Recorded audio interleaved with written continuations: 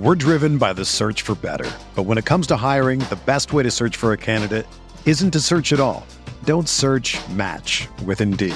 Indeed is your matching and hiring platform with over 350 million global monthly visitors, according to Indeed data, and a matching engine that helps you find quality candidates fast. Ditch the busy work. Use Indeed for scheduling, screening, and messaging so you can connect with candidates faster. Leveraging over 140 million qualifications and preferences every day, Indeed's matching engine is constantly learning from your preferences, so the more you use Indeed, the better it gets. Join more than 3.5 million businesses worldwide that use Indeed to hire great talent fast. And listeners of this show will get a $75 sponsored job credit to get your jobs more visibility at Indeed.com/Blue Wire. Just go to Indeed.com/Blue Wire right now and support our show by saying that you heard about Indeed on this podcast. That's Indeed.com/Blue Wire. Terms and conditions apply. Need to hire? You need Indeed.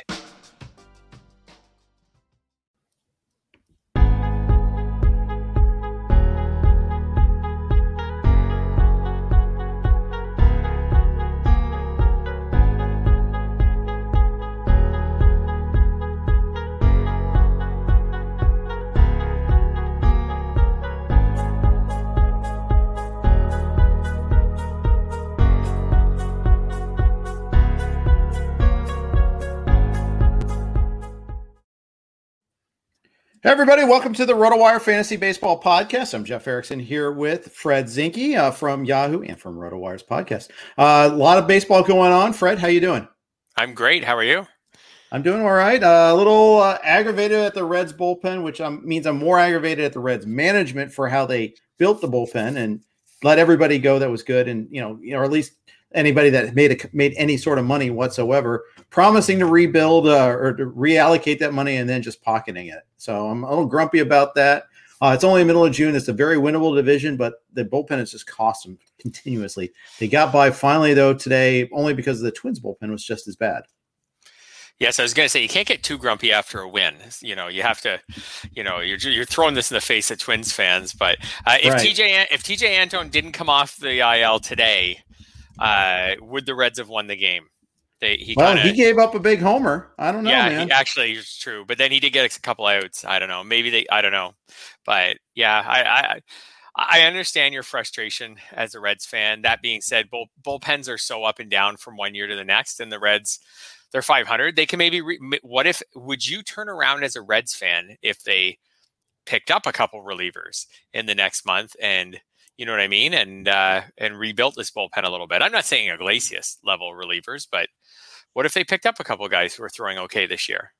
I'd be happy. I don't even think they're going to do that. I don't think they are either. And no. I think some of this is, I think there's going to be a lot of teams on the margins like the Reds that aren't going to invest at the trade deadline because they've got the big CBA coming up at the here. Joe G chimes in right away, and I agree with him on this. Sims is being overused and not being used correctly. Yeah, and this is the kind of thing we've been beating on here a little bit. Yeah, I mean, they're using him a lot and, bringing him sometimes in the 6th, sometimes in the 8th, sometimes in the 9th. I don't mind the ace reliever concept as long as it's being, there's some rhyme or reason to it. And I don't think their rhyme or reason is there. I think David Bell is just like putting out fires left and right. I don't think he's really like has a plan. I think he just goes to, got to do this. Got to do that. Let's do a double switch. I think he does that a lot.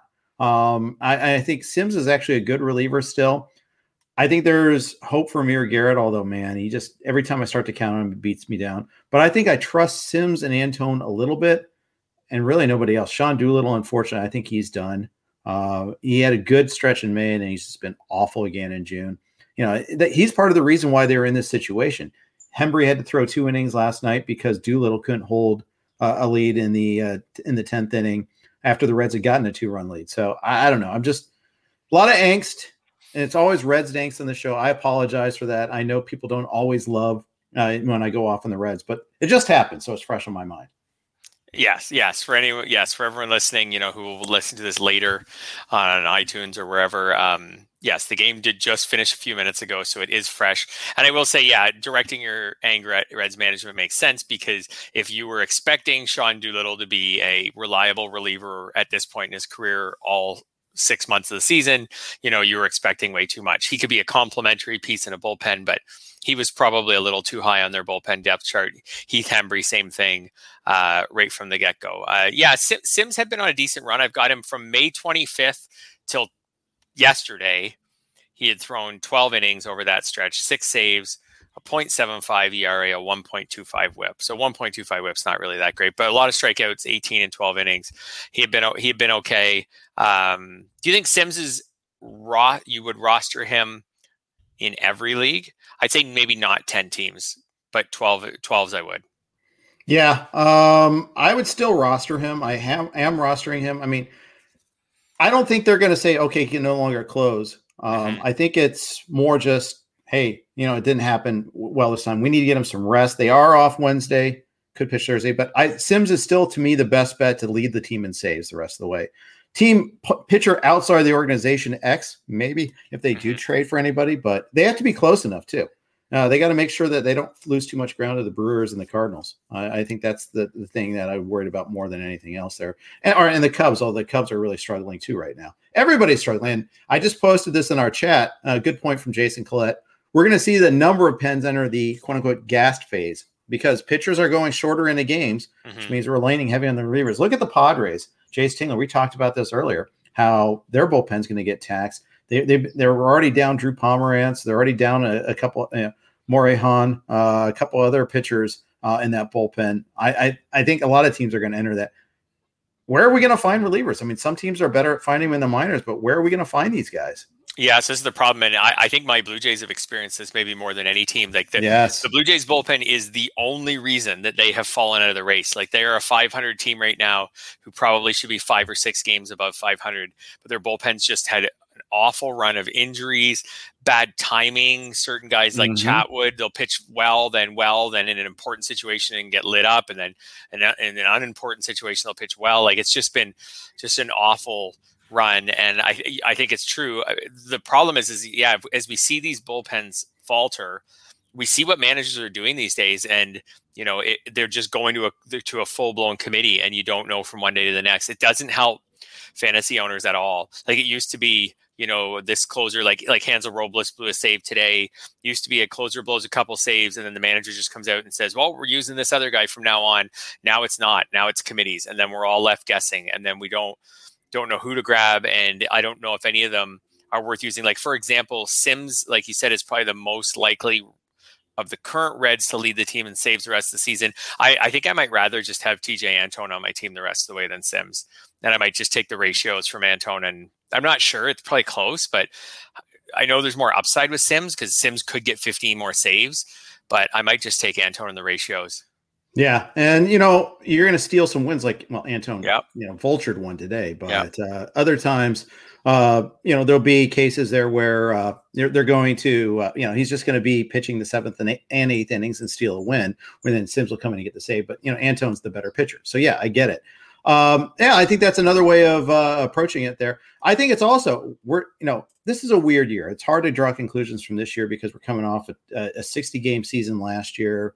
Weird ramp up schedules and all that. We knew pitching was going to be a problem getting innings, but I also think that, as good as some of the results from, the stat revolution has done, the analytical revolution has created, especially third time through the order, some other issues there. I think the trade-off is, we're going to burn out these bullpens. It's an unintended consequence. Okay, well, you can't, these starters are going 5 innings, 4 2/3. We're not managing to the win. Okay, all these things are good in the short term, but there's a long-term effect. There's a reason why there's a value on getting pitchers to go deep into games. And the funny thing is, the Reds actually got that today. Wade Miley went 7, only allowed 2 runs. And they get on a day where the ball is flying out, he pitched great. Yeah, absolutely. Does this make you think that so everything we talked about, like bullpens are going to run out of steam. We're seeing some starting pitchers starting to run out of steam because they've already hit the point now where they're like past the innings they threw last year, and we're going to blow way past that. Does it make you feel like you should just take your innings should have already taken your innings where you could get them, and should continue to do that, because maybe by late in the season, it's just your fantasy pitching staff's going to be running on fumes at some point in August or September, and it might be better to not need more strikeouts and to not need, you know what I mean? Like, yeah, I wonder if you should have just been grabbing not any 2-start pitcher, but trying to just maximize innings, strikeouts, therefore hopefully wins, and then, get yourself in a position where you don't have to pluck pitchers off waivers. I mean, hopefully we see AAA pitchers who can help us later in the season. They might not be like Logan Gilbert's, but hopefully we see like some decent AAA pitchers who can help us later in the season. But again, they didn't throw any innings last year, or hardly any innings. Right. We're going to run into the same problem with them too. By the way, Logan Gilbert is stabilized. Absolutely. He's pitched pretty well lately. He's the one guy, Lynch, Manoah, we'll talk about him because news came out on him today. In fact, I'm going to write that down so I remember to bring him up with you. But we've seen, Jackson Kowar was terrible. Lynch, I mean, in the case of not Lynch, I'm sorry, Logan Gilbert, struggled a couple first times out, but has really settled down pretty well lately, and makes you wonder, like, maybe some of these other guys just give them time. Tariq Skubal's gotten better. Absolutely. Lately. Casey Mize has gotten better after a bumpy time. It's almost as if these guys need to learn how to pitch at the major league level. Weird. Yeah. Yes, absolutely. The play with a lot of these prospects, I just put an article, a Yahoo article today with Wander Franco, is like, I think Franco's going to be really good. I mean, that kind of like, this is who debuts today. Like, this is going to be like a great prospect. This isn't just like a good, like, he's number one for a while because there's no one else to be the number one prospect right now. Like, this is a great prospect. I think he's going to be great. That being said, like, I would totally float, if I had him in a trading league, I would totally float his name out on the trade market right now, because with a lot of these prospects, what we've seen is you can get the most for them basically right before or right around the date of their debut. And then the play on a lot of these guys might be, if you don't have them, let them play for a couple of weeks, hope they hit 150, and then see if you can trade for them, at a drastically diminished price. Yeah, I think that's not a bad play. And I think Franco will, the thing is, I think anybody who's had Franco all along has been waiting for today, waiting for this Wander Franco day. Finally, I get him. It's going to be tough to try to convince that person to sell. Yeah. Some of the names, though, that I saw, now you don't know if they're keepers. Like in Yahoo, like it doesn't, like, but you can go to the Yahoo, we've talked about this before, trade market page, but I'm seeing like one-on-ones for Freddie Freeman, one-on-ones for Bryce Harper, one-on-ones for Trevor Bauer. Again, they could be dynasty or keeper leagues. You don't know. And I don't think you need to get that much for them. Like, but if you can get an established, if someone else in your league is just like, this guy could be my savior, I need hitting, this guy could be my savior, and you have him, and maybe you need pitching, you could probably get yourself a pretty high end arm for him right now. I'm not saying you get Trevor Bauer like that's a bad trade, but you could probably get a pretty good pitcher for him right now. Yeah. So I did pull it up. Aaron Nola straight up for Franco. Yeah. Not in a non-keeper league. Yeah. Yeah. Wander Franco for Javi Baez. What do you think about that? Fair. I've been telling people to trade away Baez all season, but he is a bit of he's a counting stat monster. So I might take Baez and just cross my fingers that the homers and the steals just keep on coming. Yeah. The funny thing though with Baez is, he got benched yesterday after that base running snafu. The batting average is low. Maybe I would take Franco. The problem is Baez is on pace for like 35 homers and 20 steals. Like that's nothing to sneeze at. Like even with a low batting average. So I think Baez, I don't think Baez is a good player though. I would probably pass on that one. Okay. Big picture. I would pass on that one probably because I don't believe in Baez.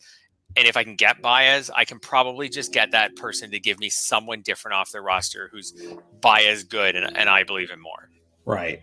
I'm just looking at some of these and I wish we could just put a filter on for non-keeper leagues, but straight up for Adalberto Mondesi, frankly, if I'm a Mondesi guy, if I have him rostered, I might be without him for another month. I think I take that. Yeah, I don't think we know much totally on the timeline for him right now, but I think I might take it too. It would probably depend. Like it would that Mondesi's such a he's not a one category guy. We've talked about that before, but he's such a one category guy. On the other hand, that if I looked at my steal standings and I thought if I can get Mondesi back at the All-Star break, I can pass like 7 teams in steals in the second half. Then I gotta wait. If I looked at the steal standings and I was like, all right, I'm doing pretty well, or I'm not doing well, but I'm way behind. Like this Mondesi plan did not work. I'm second last in steals, and the person, there's only one guy within 20 steals of me. Then yeah, I would be interested in taking Franco. I think that's a really interesting offer. It's just I always find like when it comes to trading, I always try to keep an open mind. And people will say like, "Well, you've been waiting on Franco, you've been stashing him all year. Like you got to keep him and use him now." And like you can do that for sure if nobody gives you a really good offer. But man, like why not at least just look around? Right? Like send out offers to a few people who maybe could use a shortstop or could use hitting period or also we talked about this a little bit last week that I wrote that recent article about know the guys in your league when you can. And if you got a guy in your league who you think loves prospects or just loves optimism, go to him right now and be like, hey, I've got Franco. You've got a boring old veteran, Franco for Jose Abreu. Who says no? Like put the offers out there. Sure. I see Franco for Brandon Woodruff straight up now. That's a great trade. And I could see that in a dynasty, maybe pulling that, as the getting Woodruff, as the Woodruff guy, maybe getting it. You need that long-term boost. But yeah, this year I also see Franco straight up for Alek Manoah. And I don't know of a context where I'd prefer Manoah. No, I can't think of a single one. No. But anyhow, check it out. Check out Yahoo's feature there. I love that you can do that. Just go to in your league page if you're there. Go to research, go to trade market, put in the player's name. You can see all the trades that have happened there. It's some wild stuff, and unfortunately, you don't always get the context. But I think it's an interesting starting point there. Going back to our topic, though, initial topic like pitchers and all this. Yesterday was check the ball day, or check the pitcher day, and then you got that layer of uncertainty. You've got just the wear down factor. You got, maybe they should have had a shorter schedule. Star Platinum suggests that they should have had a 120 game schedule. Next year, there'll be more injuries. There's a problem, on the field product wise, I'm fine with that. But here's the problem. There's too much money that can be lost on a 120 game schedule, both the players and the owners, both. Unless the players are getting full payment for those 120 games, which they're not, we know they're not, the owners would definitely try to pro rata it. That's a no-go right from the get-go there. I mean, and I get it from the player standpoint. There's a limited career span. Just look at all the number of the players that got hurt this year. And it's not just, they're getting hurt now. They're not getting, we haven't even, that's not a workload related issue. It's June and all these guys have gone down. Mike Trout didn't get hurt because they have a 162 game schedule. He just got hurt because he's playing baseball. He's fine. Don't worry about Mike Trout, but there's a lot of young players that aren't in the same sort of boat. Yeah, absolutely. Yeah. I mean, the 120 games would be interesting. It would keep the pitching from maybe being such a mess later in the season. But yeah, like you said, it ain't happening. Like they need and want the gate revenue. We'll see where things go in the off season and next year if we start on time. But for now, like from a fantasy perspective, like you're navigating 162, you're navigating like 27 weeks, like get ready and have a plan. So yeah. I hear you on that. We titled this as Byron Buxton gets hurt again, so I suppose we should probably bring that up. We took, Reds Twins play today. It was Buxton is out for at least another month, broken bone in his hand. They don't have a center fielder. They just don't when Buxton is out. This is a big loss. Oh, yeah, absolutely. Huge loss for the Twins. For fantasy managers, like it's a huge loss, although you've basically been playing without Buxton for a while, right? Like he wasn't back. He played 3 games in June. He played 6 games in May. Like you basically got April out of him. Since the start of May, he's played 9 games. Depending on your lineup settings, and when you could have brought him back in, you may not have had any of them or almost none of those 9 games from him. Yeah. So what's the action here from a fantasy standpoint? I mean, I don't think you can cut him, even though it's another whole month because he's just too good. But at the same time, if you don't have IL spots or limited IL spots, it's also really difficult to hold on to him. Yep, absolutely. But, and this one's bad luck. That being said, this is kind of, this is like, this is, I hate to say it. I don't like raining on an injured player, but this is Buxton's career. Like, this is his career. Look at his career game logs. Like, he gets hurt every year. He gets hurt multiple times most years. He's played in 100 games once in his career. I'm not faulting him for any of it. I'm not saying he's not tough or anything like that. Right. But between the way he plays, his body, whatever, like, and this isn't his first injury this year. It's not like he was cruising along with 60, 65 games played right now. And then all of a sudden has this broken hand and misses a month. Like he'd already been hurt, and he was out for a while the first time he was hurt. I've always felt that some players are more brittle than others, and it's not a knock on their toughness. It's just human bodies are not all the same. Yeah. And maybe he's brittle. I'll give you a great example. I love Troy Tulowitzki. I loved him when he was on the Blue Jays. I think he's brittle. I think his body just tends to get injured. It just does. He's an awesome athlete too. Like, it's not like he's an unathletic baseball player who just stands there and hits home runs with a big beer belly on him. Like he's a great athlete, but he just seems to be brittle. One of my Tulo Blue Jays memories is there was a play when he was on the Blue Jays where he ran into Kevin Pillar, going for a pop-up. And sure enough, Tulo went on the IL, and I don't think he went on the IL because it was September, but Tulo was hurt and missed a bunch of games, and Pillar was fine.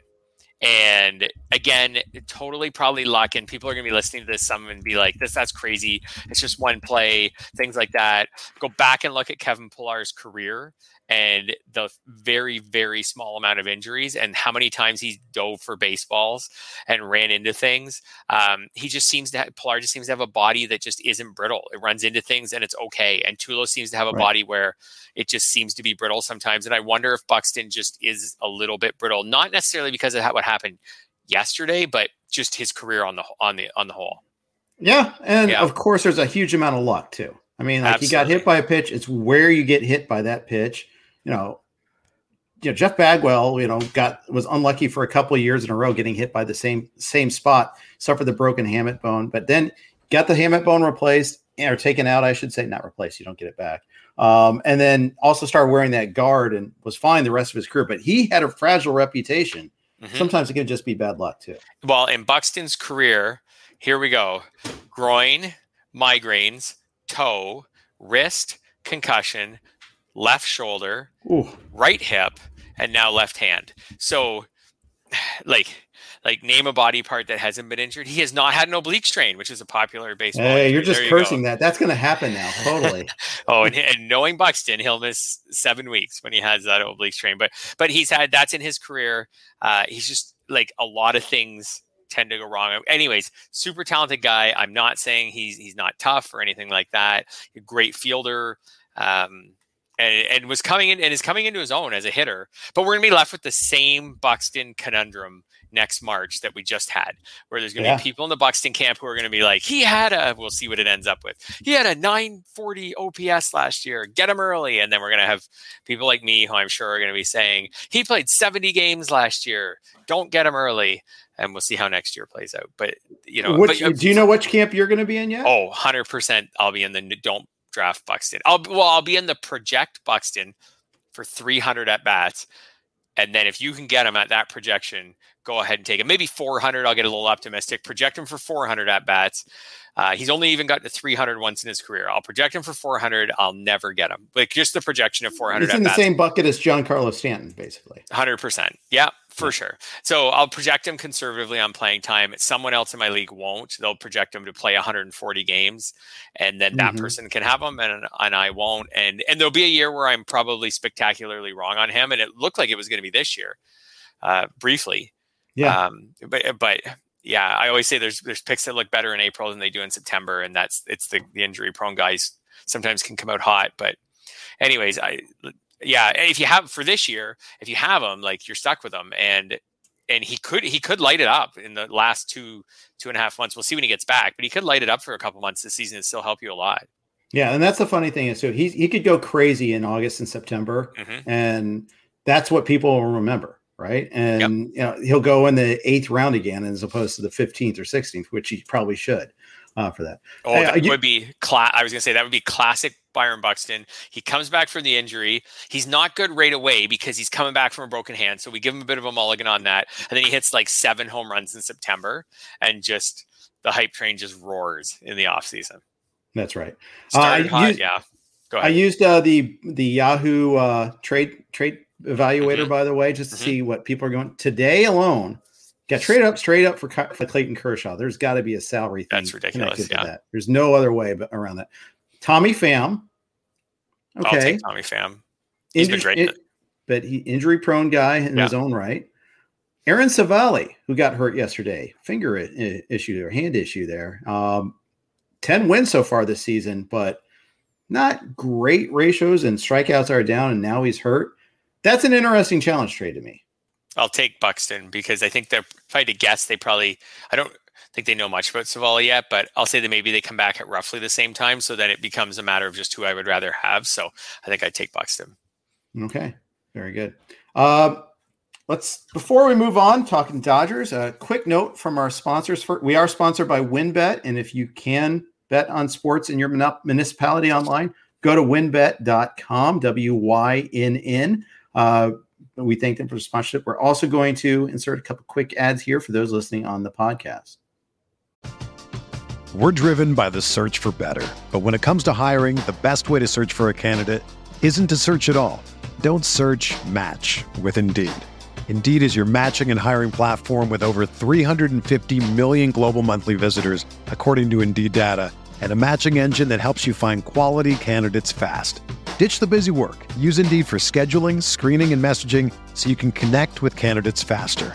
Leveraging over 140 million qualifications and preferences every day, Indeed's matching engine is constantly learning from your preferences, so the more you use Indeed, the better it gets.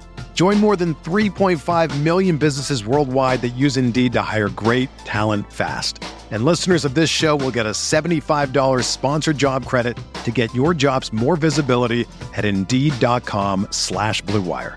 Just go to Indeed.com/Blue Wire right now and support our show by saying that you heard about Indeed on this podcast. That's Indeed.com/Blue Wire. Terms and conditions apply. Need to hire? You need Indeed. The best way to learn a language? Immersion. Living where the language is spoken and using it every day. But if that's not in the cards this year, you can still learn a language the second best way, and that's with Babbel. Be a better you in 2024 with Babbel, the science-backed language learning app that actually works. Don't pay hundreds of dollars for private tutors or waste hours on apps that don't really help you speak the language.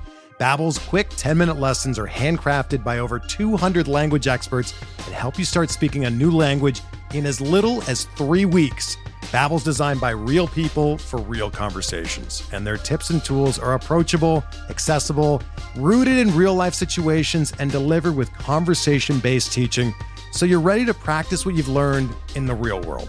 Here's a special limited-time deal for our listeners. Right now, get up to 60% off your Babbel subscription at Babbel.com/Blue Wire. That's 60% off at Babbel.com/Blue Wire, spelled BABBEL.com/Blue Wire. Rules and restrictions apply. All righty then. Now that we're done with that, those of you who are streaming, lucky you didn't have to hear those ads. Big series going on. Dodgers and Padres. Julio Urias did not pitch all that well, and his recent outings haven't been that great, Fred. Over his last 5 outings, he's thrown 25 innings. He's got a 6.31 ERA, a 4.31 xFIP, so it could be better. But 33 hits in that 25 2/3, 10 walks, up to 88 innings pitched. We're talking about the attrition on the relievers, obviously, and the starters, younger starters. This is going to be a big issue, too. Yeah. Oh, absolutely. Yeah. And he hasn't been great lately. That being said, I kind of broke that one down start by start. So the strikeouts are down a little bit. Like he was having games earlier in the season where he was striking out like 8-10 batters. And in all of the last 5 starts, good for consistency. He has exactly 5 strikeouts in all of those last 5 starts. The walks are up a bit. That means mostly because last night he walked 4, but he did have 2 walks in 3 of the other 4 games.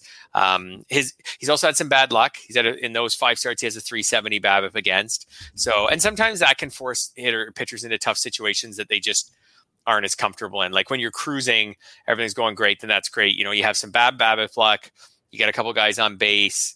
You start getting a little too fine with your pitches. You walk a guy, and the whole thing snowballs. So he maybe hadn't faced much adversity. So, and really what he's got there is he's got 2 bad starts in those last 5 at the beginning of the stretch against the Giants, at the end of the stretch against the Padres. And in the middle, he's got 3 decent starts, like 6 runs allowed, 6 earned runs in those 3 starts, but not going, actually deep enough, 5, 6, and 5 2/3. And the opponents in those are fine. Like Pittsburgh's weak, but Atlanta and Philly are okay National League teams at offenses at least. So that's true. I'm not too worried. It could be an innings thing, but we could also, you don't know. Could this be a change to what he's got on his fingers when he's throwing the baseball kind of thing, and he walks a few more batters? It could be a hotter out too thing. It could be that, it's a lot of things. Yeah. Like we're all focused in on Trevor Bauer and Garrett Cole and a couple guys like that right now, but they keep saying 70% of the pitchers, or whatever it was, a huge percentage of pitchers were using some sort of substances. Could he be someone who was benefiting from them? He's also given up at least 1 home run in all those starts, and 2 last night. Yeah, so and going back even one more to the 10 strikeout game against the Giants, he also gave up a homer in that one. 13 homers so far in 15 games. By the way, credit to attribution to Brendan Tuma for a lot of the getting that topic going on Urias there. And you can follow him on Twitter at Too Much Tuma, Tuma. Just so you know, not Tuna, but Tuma. So just anyways, but big series, Darvish was awesome last night. Dave Roberts said after the game, he would have done this against anybody. Last night, 11 Ks in 6 innings. He was pretty much unhittable. Really looked good. Absolutely. And I was looking at Darvish the other day because we'd talked all season about how the aces were really holding up, and then all of a sudden now they're not. With Bieber going down and Scherzer's just coming back now and things like that. And Darvish has been really good and really steady, and so far so good. Like I don't think we're out of, to me, with Darvish's injury history, I don't think we're totally out of the woods until the season ends, but so far he's been everything that you expected, and the Padres are good, and I think he's easily in the top 5 pitchers for the remainder of the season. And I just off the top of my head, I think he can make a case for putting him in the top 3, after DeGrom and Cole. Yeah, I think so too. And I'm really, I'm really eager to see how he holds up down the stretch. He also, by the way, had a huge spike in, or decline in walk rate starting in 2019. Got to wonder, did he start spider attacking and all that? Is he going to be affected by it? Last night, obviously he wasn't.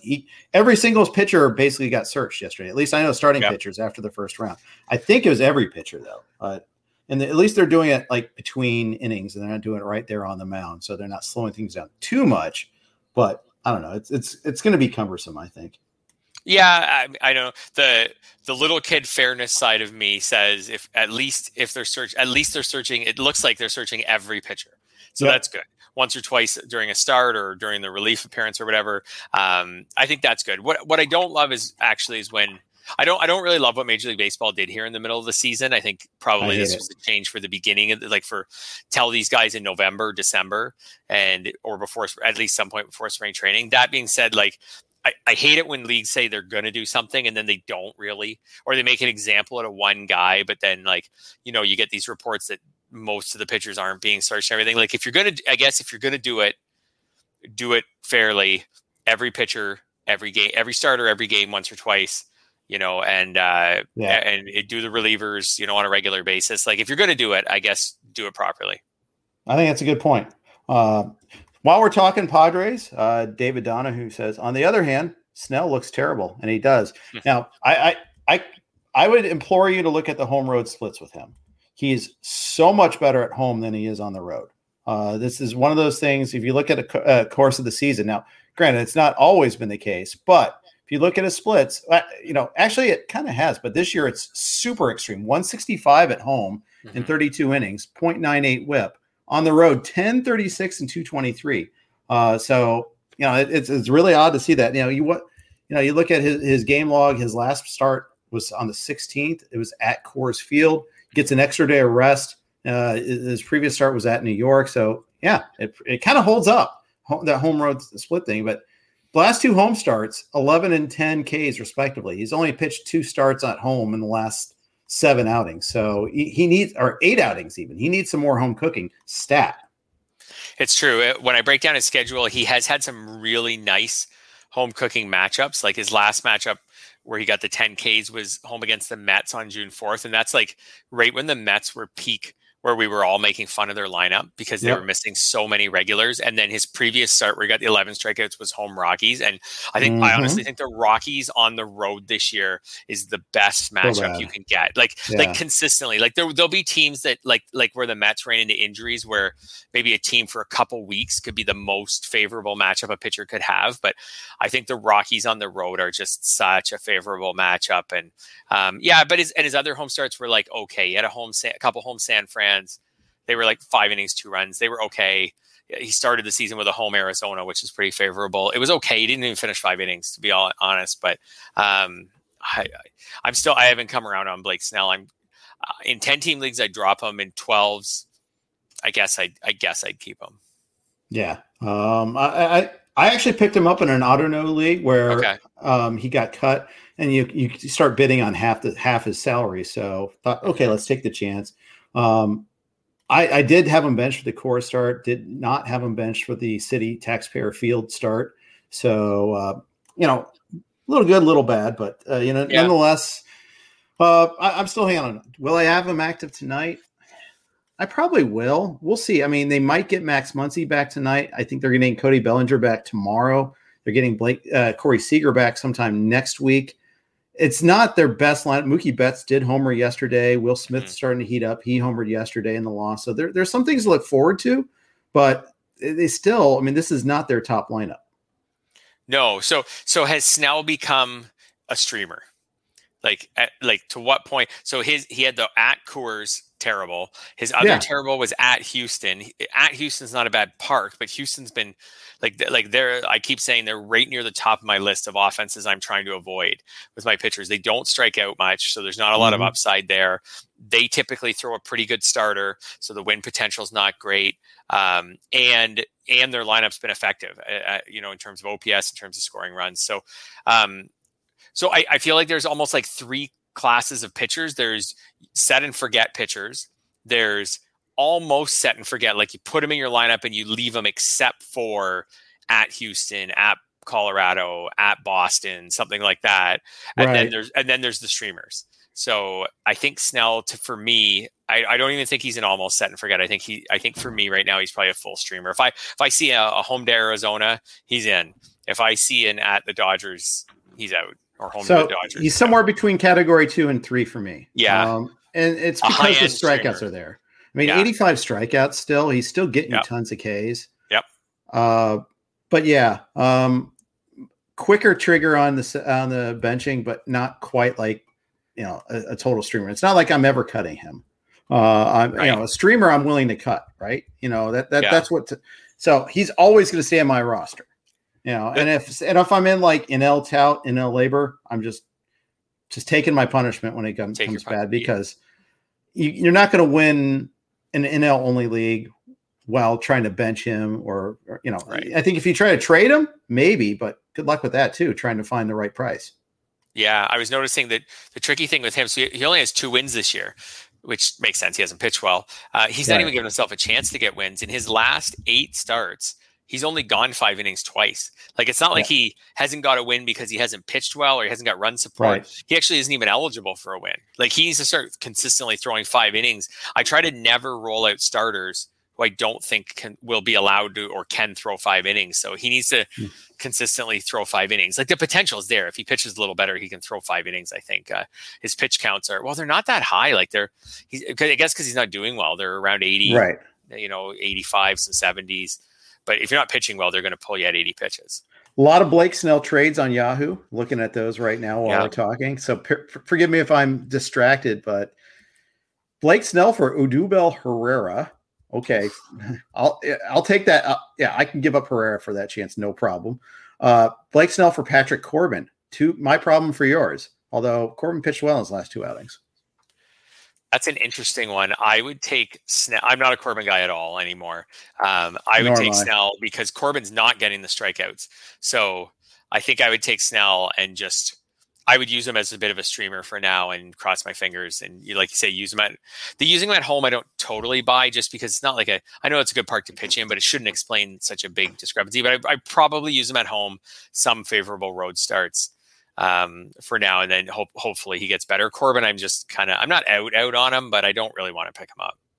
Fair enough. I did pick him up in a second chance league because it's just okay. I'm using him this week against the Marlins, and I'm going to sit him next week against I think it's the Rockies, and obviously in course, not in. Washington, when you say pick him up, you mean off waivers? Yeah, off waivers. Oh, okay. Yeah. I think he's a plus streamer as far as I'm concerned. But he's a guy who he was awful in his first 2 starts. Since then, he's just been like. I know he had a couple good starts there, but he's mostly just been like kind of consistently mediocre. A couple bad starts with 4 runs. Some 3s, some 2s. Like, he isn't good. He keeps getting he has a little more strikeouts in the last couple starts, but mostly just gets 3 to 5 strikeouts. He's just consistently kind of blah. So, like you said, you can pick some matchups. Yeah. I think that's right. So I mentioned Bellinger and Muncy. Muncy is, we just got a note, he's officially reinstated. Bellinger's coming back tomorrow. You asked, who would you rather own? It was crazy to ask that in March, but here we are, and Bellinger's had 3 different injuries and has done very little. Muncy, he's had a slump, but he's also done a lot of good things too. I think it's a legit question. Oh, absolutely. And my answer might be Muncy. It just may not be Bellinger's year. It could still turn around. I'm not saying I give away Bellinger. I don't know if people totally realize how good Muncy's. Well, I guess he's still just been Muncy. I guess I shouldn't say how good he's been. He's turned around from last year, when last year he couldn't hit for average and it was just all power. Like, if you look at his paces this year, they're pretty much classic Muncy paces. Like, he's on pace for, mid-30s homers. Well, perfect. Right. He had 35 in 2018 and 19. A couple steals, but it's the 264 average. Well, 2018, 263, 2019, 251. Like, if I can get from Muncy 250 plus on the average, 35 homers, and then like up around 90 in runs and RBIs, which he's on pace for.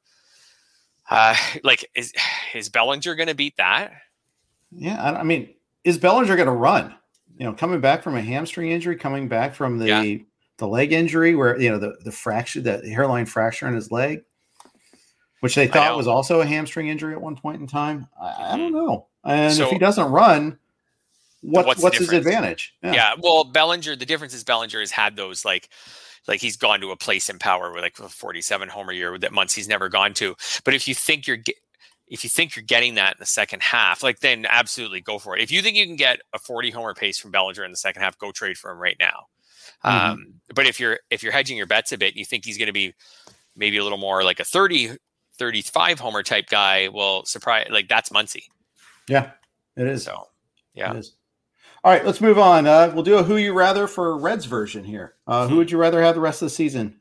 Eugenio Suarez or Jonathan India? If I was being a wimp, I would go team. Well, it's team. I hate it when people do this. It's team context, Jeff. Yeah. If I needed power, I would get Suarez, and if I was worried about my batting average, I would get India. But I don't want to do that. I don't think that's very fun at all. So So really, the question is Suarez going to turn? The big question is Suarez going to turn his batting average around?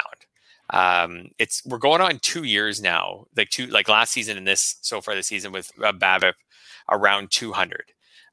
So is this his new profile with the way teams are defending him? I think I might take India in the upside. I think I might take India unless I flat out just needed power. I think I might take India. What do you think? I mean, I do need power. I think that's you always need power. Mm-hmm. But man, the batting average is a killer. He's not fast, which sheds a light on the playing shortstop issue for him and how it is, what it does for the Reds too. Like, okay, this slow guy is playing shortstop. I think I'd go Cyndia. Yeah. Merging it. I think I'd go Suarez. He's shortstop and third eligible still. I mean, he's still on pace for like nearly 40 homers. I think I'd go that way. And man, I'd really have to take a deep look at what it's doing to my batting average. I think you're probably right. So while you're answering, I did look up their expected statistics so far at Baseball Savant. Suarez's expected average is 213. So it's actually terrible. Like if you're trading for him, you're assuming that you're going to get a low average the rest of the season. But India's is 235. So according to Baseball, so he's above his skis, basically. A little bit, yeah. Now his X slug and X WOBA for India are actually like pretty much a zero. It's like as far as compared to his regular numbers. So not above his skis in those areas, but Suarez has been below his skis, which I know is not an expression in all those things. I think now I'm starting to sway. Like unless I just didn't care about power, unless I was really protecting batting average, I think I might take Suarez. But India's become quite interesting. I think. Yeah, it is a very interesting question, and one I hope I don't have to answer again. But I think so. I think it's something good there. Want to talk a little fab this week? You picked up Chas McCormick, so did I in a league. I needed him in, and he gave us a couple of hits yesterday against the Orioles in that rain delay game. I think he got us a couple of hits. I know he had at least one. No, it was only one hit. It was 1 for 6, actually. I know. Struck out 4 times. He started well. He started hot, and then he got that hit early, and then, yeah. Oh, well. But he has 8 homers this season, 2 bags. We might get Kyle Tucker back as early. We'll get him pretty soon back, I think. Yep. I know I saw like reports on him, like, warming up out in the bullpen or something yesterday, but he hasn't been activated. He's not in the lineup today. So another day for McCormick in the lineup. I think he's useful. And the Astros are in a 20 games in 20 days stretch. They're playing Baltimore. They're playing Detroit over the weekend. They're hosting Baltimore again. Then they're hosting Cleveland without Bieber, without Plesac, and probably now without Savali too. So great stretches schedule wise. Yeah. So some of my initial interest in McCormick was, like you said, like he's got power, or at least he's shown power so far this year. He can steal a base too. Like he's not going to steal a lot, but he's stolen a couple already. Like he could steal the odd base. And that their schedule this week was favorable. And we'll see with Kyle Tucker. I love Kyle Tucker. I think he's an awesome player, but he says he lost 10 pounds while he was sick. So like when he comes back, which let's say is Wednesday or Thursday, is he playing every day right away? Could he maybe come back, have Friday off, have Sunday off, like they kind of ease him in. And then next week, maybe he's more of a full go. So I think McCormick for this week makes sense. My thought on McCormick was, and I talked with Jeff Zimmerman about this because we added him on some teams that we co-manage. I think he should be their center fielder, or I think they should actually at least give him a good look. He started a few games in center field. He's just a better hitter than Miles Straw, like flat out. His OPS is over 100 points higher than Straw's. Like I think he's earned a chance to be their center fielder and see what he can do. Now I don't totally trust Dusty Baker on this, and Dusty's kind of old school. Straw's been hitting for average lately, so maybe Straw just stays as their center fielder. Straw is faster. I could see Dusty being like, "Hey, our team's got lots of offense.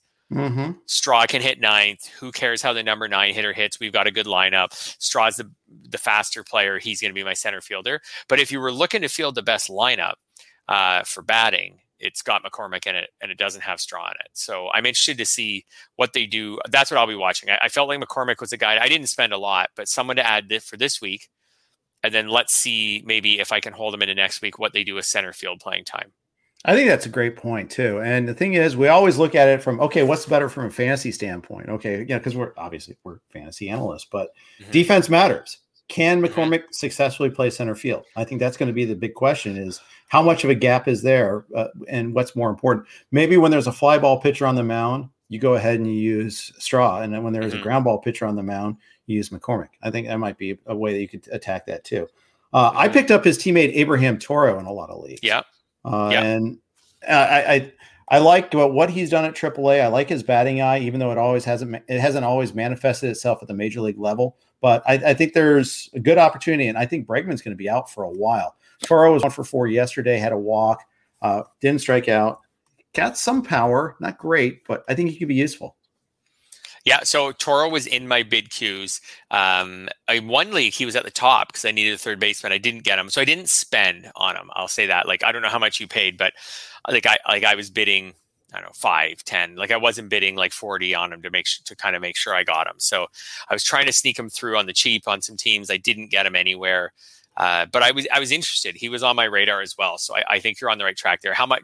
Not exact number, but do you remember kind of roughly how hard you went after him? Well, in AL Tout Wars, I was very aggressive. Oh, okay. That's different. Like 135 there because it could be a month. It could be more. And you live for now in that, and only is the way I look at it. Mm-hmm. In NFBC Maine, I got him at 7, I think, for one in one league, which as a contingency bid, which is fine. I was happy to get him, but and again, schedule. I got I think all Astros this week were good targets. So that's the way I was looking at it there. But I got him, I think, 1 Maine, 1 online championship, and I think I got him also in TGFBI. I got him in a lot of places, and I think I got him in my AL only home league on Thursday as well. Wow, that's awesome. Yeah, like I said, I did my Fred Zinke finish second plan, I think, with him in a lot of leagues. But that's kind of your $7 bid is kind of the same thing. Like you're throwing 7, basically saying, I'll take him, I'll get him over the people who just are throwing 1 or 2, like just don't even care really about him. But I'm not fighting with someone who wants to spend 30 or more on him. So like I did kind of that thing and just didn't come up with him anywhere. But I wish I had. Yeah, we'll see. And we'll see how that works. Let's close with locally. Let's talk about your Blue Jays here. George Springer is back. It's Springer Cast. We're excited. He's in the lineup. He's good to go. They're playing the Marlins. He's batting fifth. Not batting. You were right. I was wrong. I thought he would bat leadoff when he came back, but Simeon just will not slow down. Oh, the thing is, I was just looking, and honestly, I didn't know until just this second where he was batting. I wasn't trying to prove a point on you this time. And it might change too, but he could go. But I mean, Simeon, he's got to bat high. I mean, he's having a great year. Yeah. Incredible year. I think I think that Springer should bat leadoff for the Jays, but the more I look at it, like you just can't move. You can't move Simeon right now. He's just too hot. I think Bichette and Guerrero are locked in 2-3. You can't. Bichette hasn't actually been like totally like he's been good. He hasn't been totally amazing this year so far. Like I'm just going to pull up his OPS wasn't quite as high. It's 804. It's good. Yeah, it's okay. You're right. On base isn't that great. Yeah. But the thing with Bichette is he profiles as a nice number 2 hitter. Like he's 10 for 10 on stolen base chances this year. So there's a speed element there with Vlad hitting behind him. And I think really just the big thing is for the Jays, like for years to come, want to have Bichette hitting second and Guerrero hitting third. Like that's what they want. So you don't move that around because Marcus Simeon's hitting well. And then Teoscar's been hitting well in the cleanup spot. So I wondered if they would. So I think, and at that point, if you're going to put Springer 4th or 5th, like I think 5th's fine. I almost wondered because Grichuk's hit well this year if they would go all the way to 6th. But at some point, you got to say enough is enough with a hitter of Springer's caliber, who's probably honestly like the Jays' second best player, like behind Vlad, like second best offensive player. So if he's full strength, so I could still see Springer. I think at some point he'll move up, like way up. Like they'll get an injury. They've been really lucky so far. They'll get an injury and he'll be back up into and an injury might put him right up to 1. We'll see. I think you just flip-flop them. You put Springer lead off and Simeon batting 5th. I mean, Simeon's not a huge OBP guy, 350. It's good, but Springer is. Yeah. I think that's the way I would do it. And there's no righty-lefty difference. They're all right-handed. By the way, no DH. So tonight Grichuk doesn't get to play. Right. Which is interesting, but Gurriel does. And Grichuk's a decent enough, creditable enough center fielder. It's not like defense is keeping him out of there. So I find that interesting too. Mm-hmm. Yeah. I think, like Grichuk's having a nice year, but Gurriel's come around. The Jays are just really deep now offensively. Like when you start thinking about Springer hitting 5th, Grichuk hitting 6th, Biggio hitting 7th, who has looked better since he came back from being hurt, and kind of said that he played through that injury like for a while before he went on the IL. So you wonder if a bit of a slow start to the season was because of that. So he started to look better, and you've got him now way down in 7th. When they get Kirk back at some point to be a little bit of a credible hitting catcher, hitting 8th or 9th. So it's just a really long lineup if they can all stay healthy. Yeah, I just looked up Kirk. He's doing like game action and extended spring training, so he's still a couple of weeks away, I think. But in fact, we list his return estimate as 7-2. Oh, he's on the 60-day IL, so he's not even eligible until then. So you're stuck with Lizzie McGuire and Patch Adams as your two catchers. But McGuire's had a couple moments, like he has a little more than nothing, which is like that's all I was hoping for. Yeah, so he went May 2nd. So he's eligible. Kirk is early July because he first went on the IL May 2nd. So early July he could be back. I don't know. I don't even think he'll be ready then, but maybe by the All-Star break or maybe even a little bit before that. So it's just if that team stays healthy, the lineup so long, they'll be like your Reds and have bullpen issues late in the game. Hopefully they can overcome them. They've got a lot of ground to make up and some really good teams they need to catch that I don't know if they can catch. Yeah, that's a big problem. That's the problem. Put them in the NL Central and I'd be really optimistic right now, but they're not. Right. Yeah. Now, Alek Manoah got suspended. Yeah. And, he undisclosed fine also. And then Charlie Montoya automatically gets a 1-game suspension, which he'll be able to do. But Manoah hasn't been great lately. In fact, hasn't been great is probably better just leave it, period. He had the great first start. And since then, he had a good enough start against the White Sox, only 2 runs, 1 earned. 6 innings against the Red Sox was really good. Okay, the Red Sox start was really good. Yeah. But then he gave up 4 homers against Baltimore. And clearly was frustrated. It's been a homer thing. Like the first start, great. Second start, 3 homers. Then no homers, then no homers. And those were both good starts. 2 earned runs between 2 starts. And then 4 homers. And I watched that Orioles start, and he was cruising at the beginning. Like I think, I want to say in the first 2 innings, he struck out 5. It was something like that. Like it was 4 or 5 in the first 2 innings. And the Orioles were never close. And I was like, okay, like he's had a decently hard. I'd say he's had a pretty hard schedule to start. Like he started at Yankee Stadium. He started at Fenway. He started at the White Sox, who have a nice lineup. I was like, okay, now we're ready to get rolling. We're facing an Orioles team that isn't very good. He's got like 5 strikeouts through 2 innings. Like he's going to roll through 5 or 6 here and have a nice start and probably get a win and everything's going to be good. And then all of a sudden it started falling apart and they started taking him out of the yard. And then he hit a batter. I was very surprised actually they got suspended just because he was wild all game that game too. He gave up 2 homers back to back and then he hit a batter.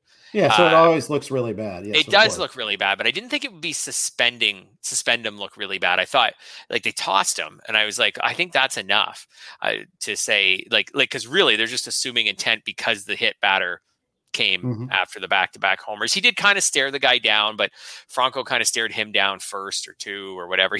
Manoah, I'm discovering quickly, is he's a big dude and he is a fiery dude. So yeah, he's not afraid to use that size as try to be intimidating. 100%. Yeah. So maybe that'll work well for him. Like he won't be intimidated by these tough ballparks and things like that. But he's been pretty up and down. I would not cut him anywhere. I would still roll him out there. He gets the Orioles again later this week. I'd use him. I'd use him again.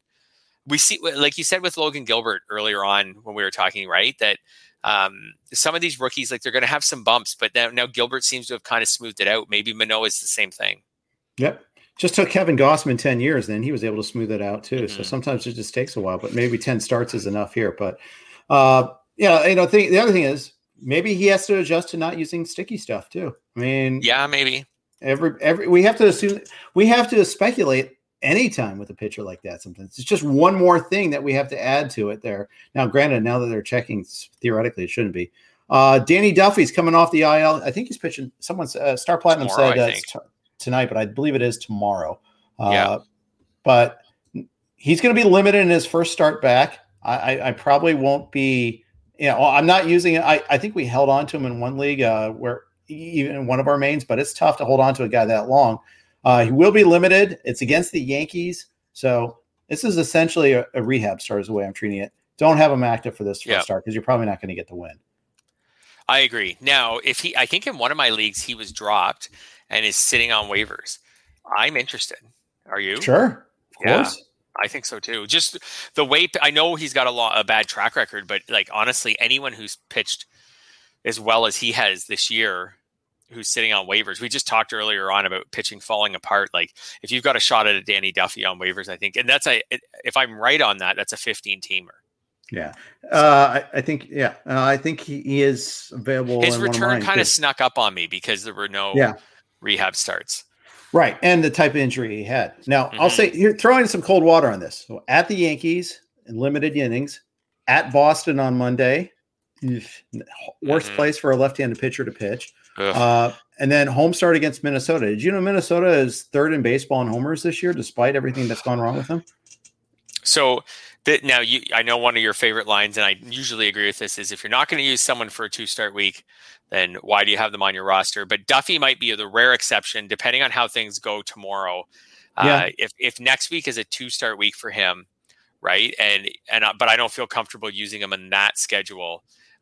Maybe I say, I'll take him and I'll just bench him. And then the following week when he's at the Indians or something, if he looks good, I'll bring him back. Like I'm thinking adding him is maybe more of a long haul move, even if I didn't feel comfortable enough to use him for the 2-start. Well, and here's the difference. In one instance, we're thinking about he's already on our roster and we need the roster spot for somebody. Okay, cut him. And I can always pick him back up. I'm not preempted from getting him back.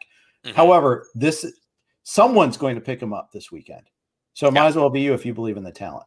But of course, you just have to realize, okay, there's some limited roster flexibility as part of that.